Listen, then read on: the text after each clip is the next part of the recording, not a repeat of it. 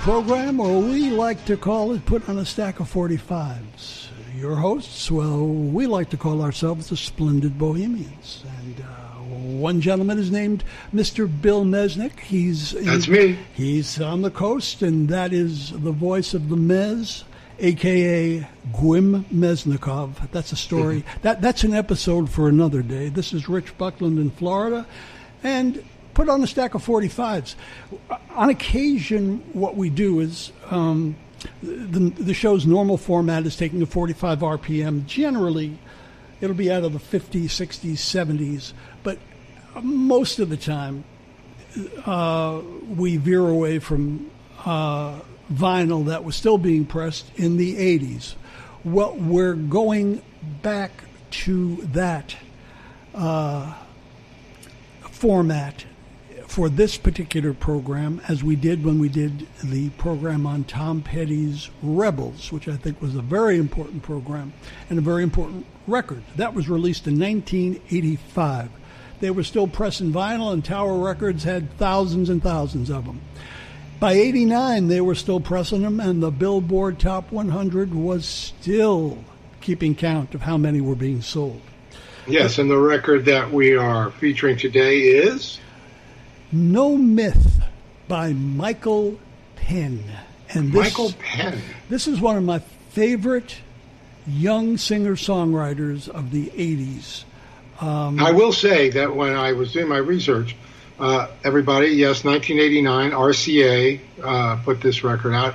It made it to number 13, so it got some traction. But I couldn't find a B-side listed. So we know that it was released. It was from the album entitled March. Yes. But it was released. I don't know what the B-side was. It's his only top 20 record in a career that has now spanned, wow.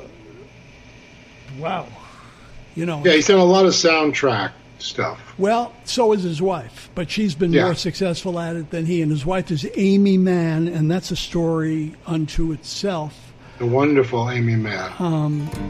She has been incapacitated as of recent years due to depression and nervous disorders.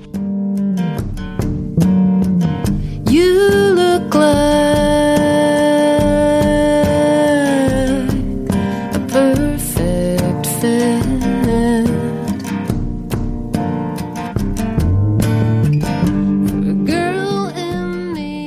Singer-songwriter Amy Mann won a Grammy in 2018 for a deeply personal album called Mental Illness.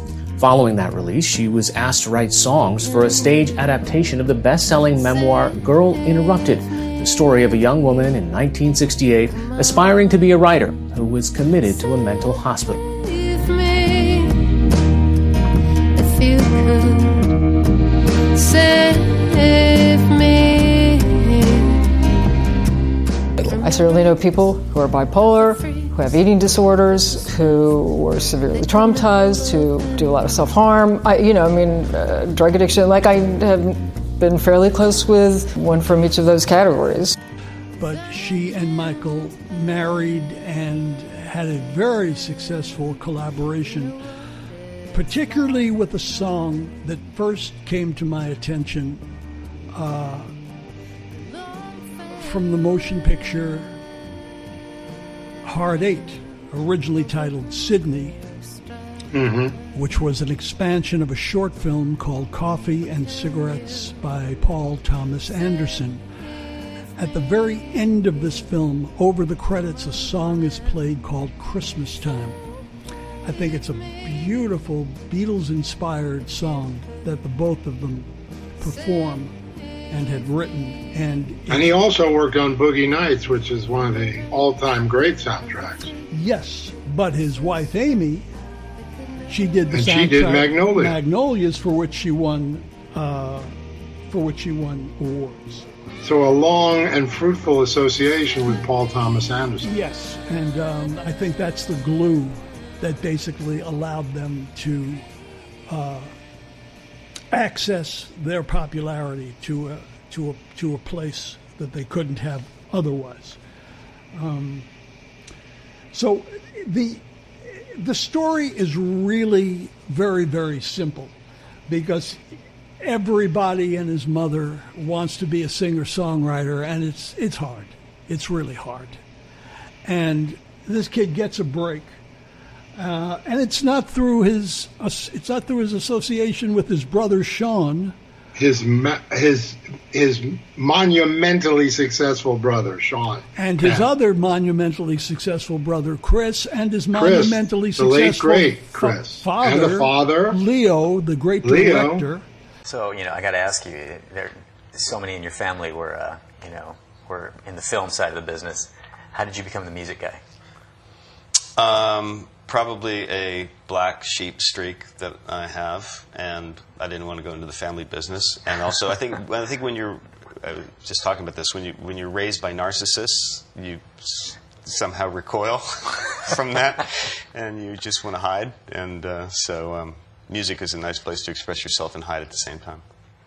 So this is all done. It's a lot of pressure. It's a lot of pressure, and he's the sole musical. And he's the older brother. And he's the older brother, right. And in 1990, he won the MTV Video Award for Best New Artist. So he was on a trajectory. Something happened. So I sent you that video. Vox's Gary Leboff says he's pig-headedly uncommercial.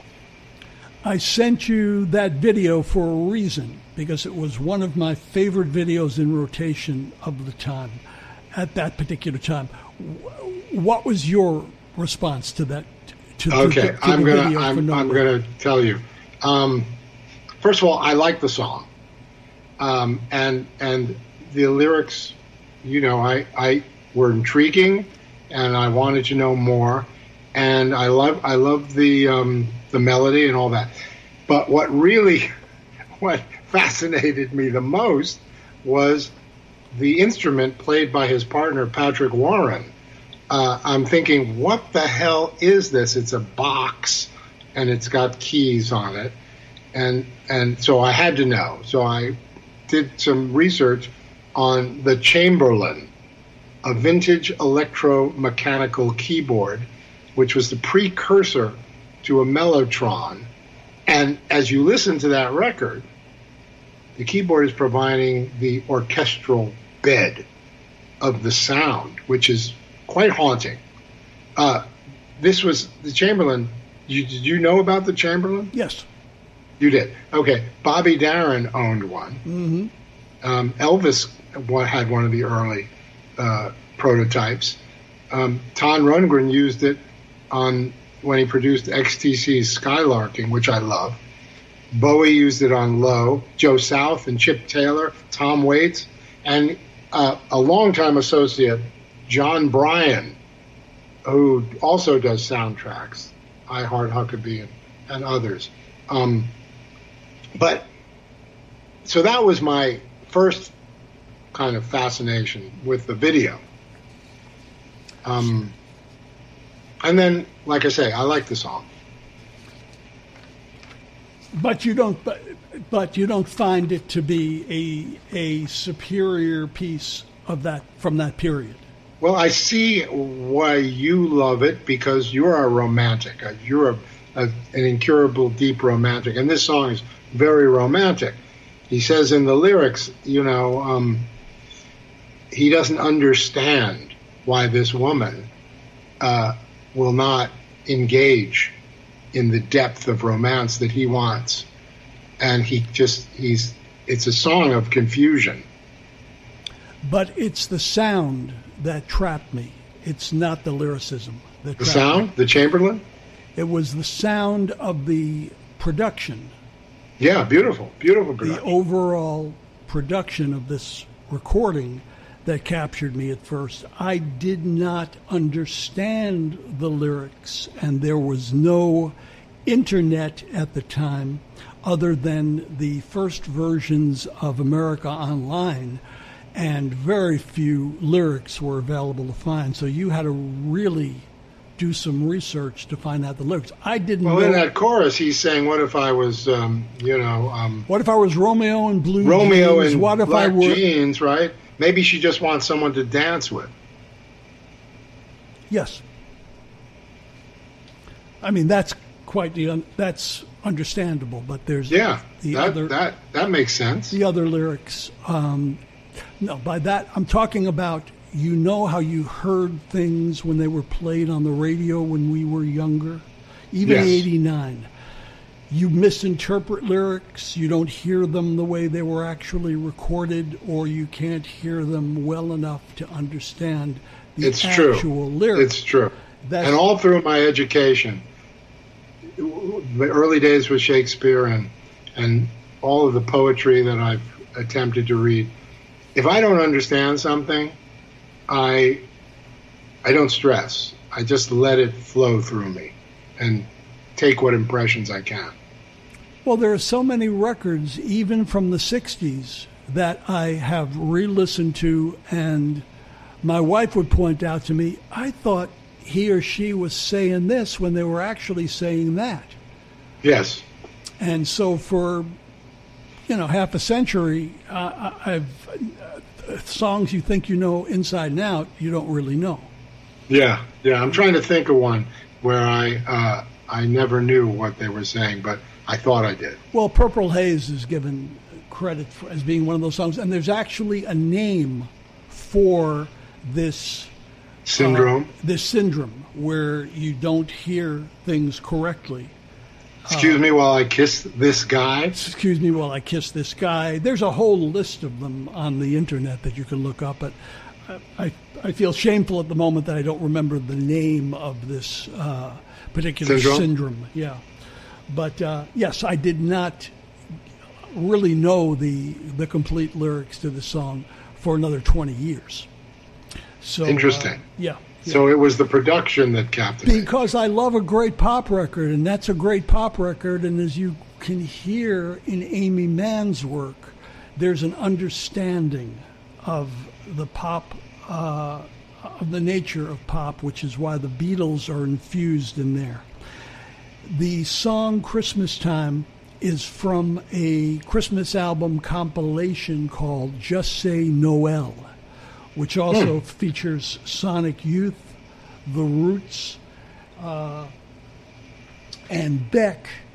And you hear the transformation of these different types of Christmas songs turned into pop recordings. Yes, I used to like a good Christmas album. Yeah, particularly when they're done well and poppy. I have some on 8-track. Maybe I'll dig one out for Captain Billy when Christmas comes around. But Michael Penn has done scores for The Anniversary Party, Alan Cummings' first directorial effort, Suffering Man's Charity, the documentary The Comedians of Comedy, and in 2003 he was nominated for, and here's when they used to give an award for anything, the DVD-X Award for Best Original Score in a DVD premiere movie. Oh, wow. Well, he was also done a lot of TV. He did the show Girls, Masters of Sex, Good Girls, Here and Now. So he's quite busy in the world of television and film scoring. And in 2005, there was an album called Mr. Hollywood Jr. on his own mimeograph label. And the songs are all about post-World War II Los Angeles. Welcome, Michael Penn. Thank you very much. Thanks for being here. Thanks for having me. 1947, series of interconnected events. Why the fascination with that year? I've been really interested in that whole period of history in America, sort of from the end of World War II to the beginning of the Cold War. It's just, to me, it's just a really interesting period. And that year in particular is just a watershed year. Just so many things happened that, to me, it's sort of like it's the beginning of the era that we're now living in. Give me some examples of things that happened in 1947, especially, because a lot of our audience, they weren't born back then. Yes, that was the year that the National Security Act was passed, which meant it was the year that the CIA was formed. It was the beginning of the military-industrial establishment. It was the year that the UN partitioned Palestine. It was the year that the transistor was invented. It was the year that television finally was sort of reached the west coast of America. It's the year that the sound barrier was broken. I mean, it's just the transistor was invented. It's just all kinds of stuff happened that year that really sort of set up, for me, sort of where we are now. If this is a recording that has eluded you, I highly recommend it. Yeah, I never heard of it. Yeah. This is where Michael falls into that level of obscurity, and I thought that this recording was important enough in impacting me visually as well as audio-wise. But you still really didn't answer the question of what you thought of the video itself. You have to remember, in those days, did you watch MTV a lot? Not really. Not really. I saw some of the classics. So if a song was not a top 100 song, probably might have missed it. You could have missed it. I mean, MTV was off and on in the background. Yeah. I wouldn't sit and watch it intently. It would be like, a radio, but with pictures. No, I don't think I ever saw that. If I did, I didn't remember seeing it. The video was a little annoying, as many of those. I was waiting for you to go there. Overly produced, this is where the filmmaker, has ambitions, and he's, or she is larding a lot of stuff onto. So, with that, whatever that subplot was about the older people in the kitchen, you tell me. And then the end, it snows in the room. Because why? Where's the snow coming from? Tell me. She is okay. I'm not going to deconstruct this for you or for the audience, because the majority of the audience hasn't seen it, and you saw it in an entirely different manner. You didn't quite grasp the different stories that were being... I didn't. The layers. I have to admit, I did not. Yes, you didn't grasp the layers of... And partially that was my refusal to try. Lives that are lived in apartment buildings, especially in New York, Los Angeles. You have different... In the building I lived in the Bronx, I had an 80-year-old man on top of me. I had a 24-year-old young artist below me. I had an FBI agent to the side of me. And there were always little stories that you would hear about what would be going on within the apartment building. And the stories that are told, particularly the older gentleman and the older woman, I found very ambitious for that format. And the young girl who somehow inherits a great deal of money but couldn't care about it as if it were salt. The salt is the snow. She's got a salt shaker. Oh, okay. And she's shaking it down, and it turns into snow in Michael Penn's apartment, which is two stories below. Gotcha. So to me, it made a lot of sense, but then again, I have an abstract mind. I thought that... If you say so. I thought that there was a great philosophical ambition in the Andy Warhol films. I thought that films... And yet you did not... You just claimed that you did not understand the lyrics. Well, because I couldn't hear them. But when you saw the video, then it all made sense to you.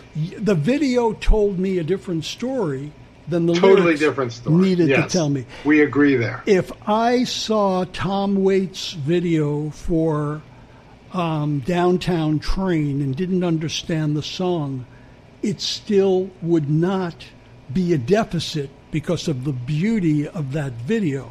The story. But we're talking about the 45 Yeah, and the song, sure. right? So the video is a red herring. Yeah, but it's how records were still being sold during that period of time. During that period, and that's another conversation in terms of why we usually do not go to the 80s with this particular program. I think some of the videos that were made are important contributions to where popular music has gone and how it's grown. I think a lot of ideas, a lot of young filmmakers were given opportunities. It was a great idea that submerged itself in the commercial culture that kills everything. Yeah, no, this is all true, and you've got a friend in me. But no myth. The first time I heard No Myth was not on the radio; it was on MTV. So I had the visual to go along with it. So let us finalize the conversation by simply stating that we had entered an age where the theater of our imagination was overtaken by the television once again, as it had been from the time we were born. We're placed in front of the television as a babysitter. We see all these images. We are harnessed to it until death. And then popular music, my favorite retreat, becomes submerged in this MTV culture. And I am, of course, very interested in how it's being done. So it was another age of understanding how you understood and heard music and the images that came along with it. It also, in this particular case, presented the issue of lyricism being as important as it should be, not necessarily being as important when you have a visual to accompany it. It's like, how many times have you sat in a movie and you turn to the person you're with and, what'd she say? You can't rewind. Yeah. You're left with whatever connection you make. Yes. Sometimes that happens in popular music.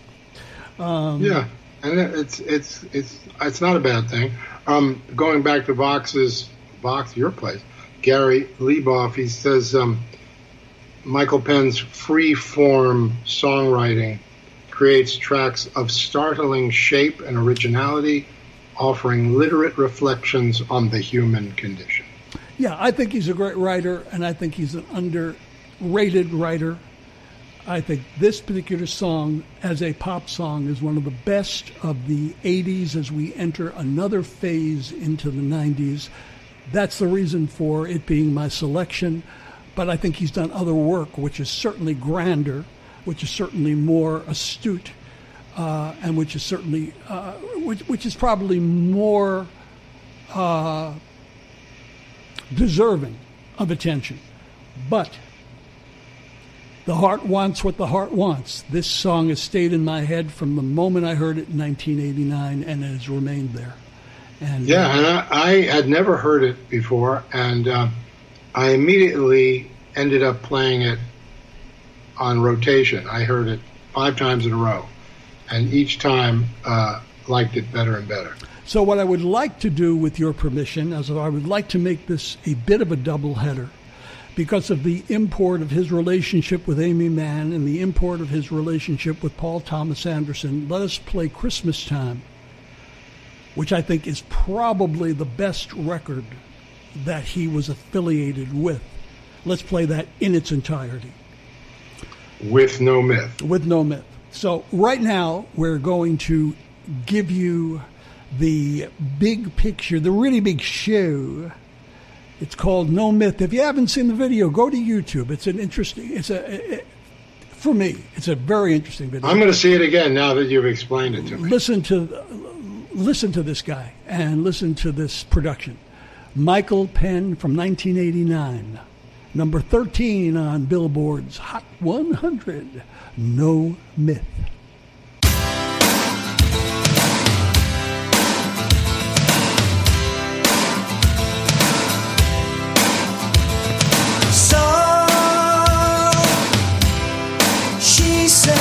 Time she goes, but wanted to be sure I know. She hopes we can be friends. I think, yeah, I guess we can say but didn't think to ask her why. She blocked her eyes and drew the curtains. I've got yet to untie. What if I were Romeo in black jeans? What if I was Heathcliff? It's no man. Maybe she's just looking for someone to dance with.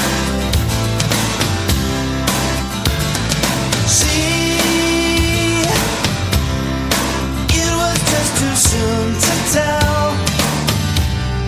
Looking for some parallel in being investigated.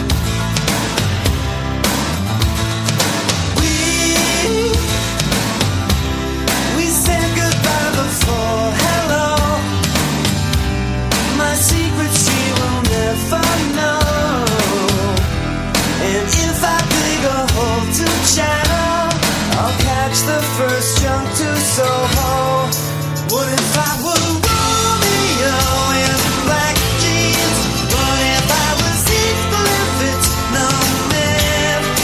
Maybe she's just looking for someone to dance with. Sometime from now you'll bow to pressure. Some things in life you cannot measure by degrees. I'm between the poles and the equator. Don't send no private investigator to find me, please.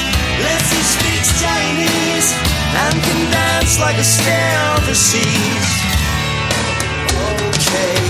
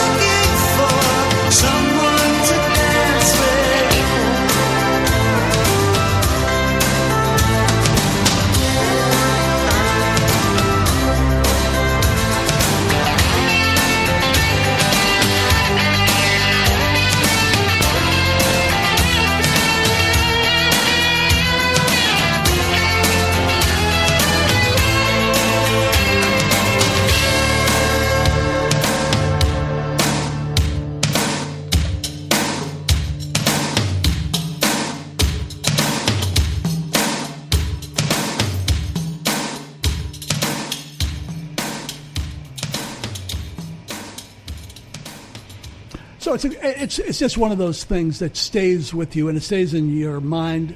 The parts of everything that I did understand stayed in my heart, particularly the chorus.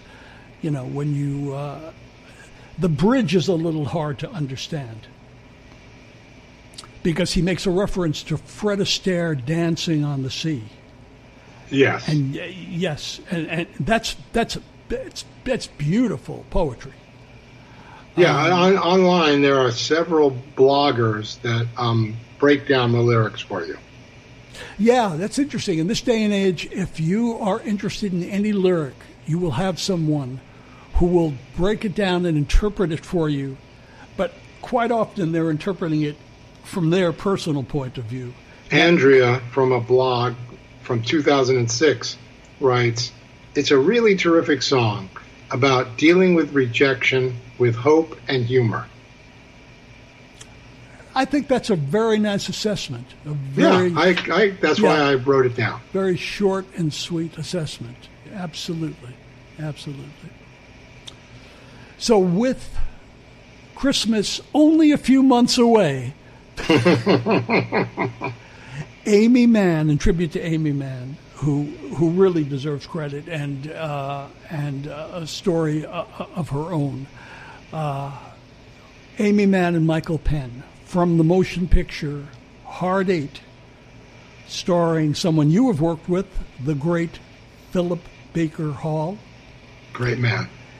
John C. Reilly, Gwyneth Paltrow in what, for me, is the best work she ever did, and 4.5 or so minutes of one of the most brilliant actors of my generation, Philip Seymour Hoffman.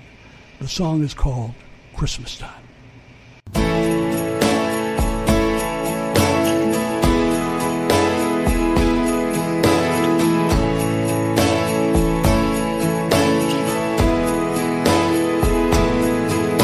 It's Christmas again. December is here. Hasn't it been a wonderful year? All the plans you're making, all the time you're taking, greet the next one with good cheer. Won't you, dear, as you ring the chime, just because it's Christmas time.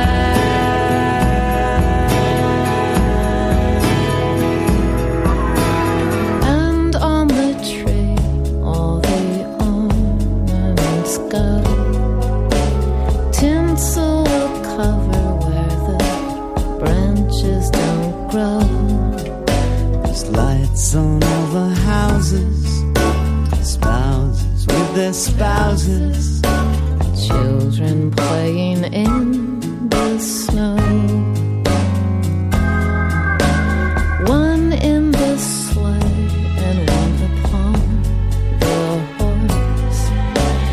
Keeping on track's another matter of course.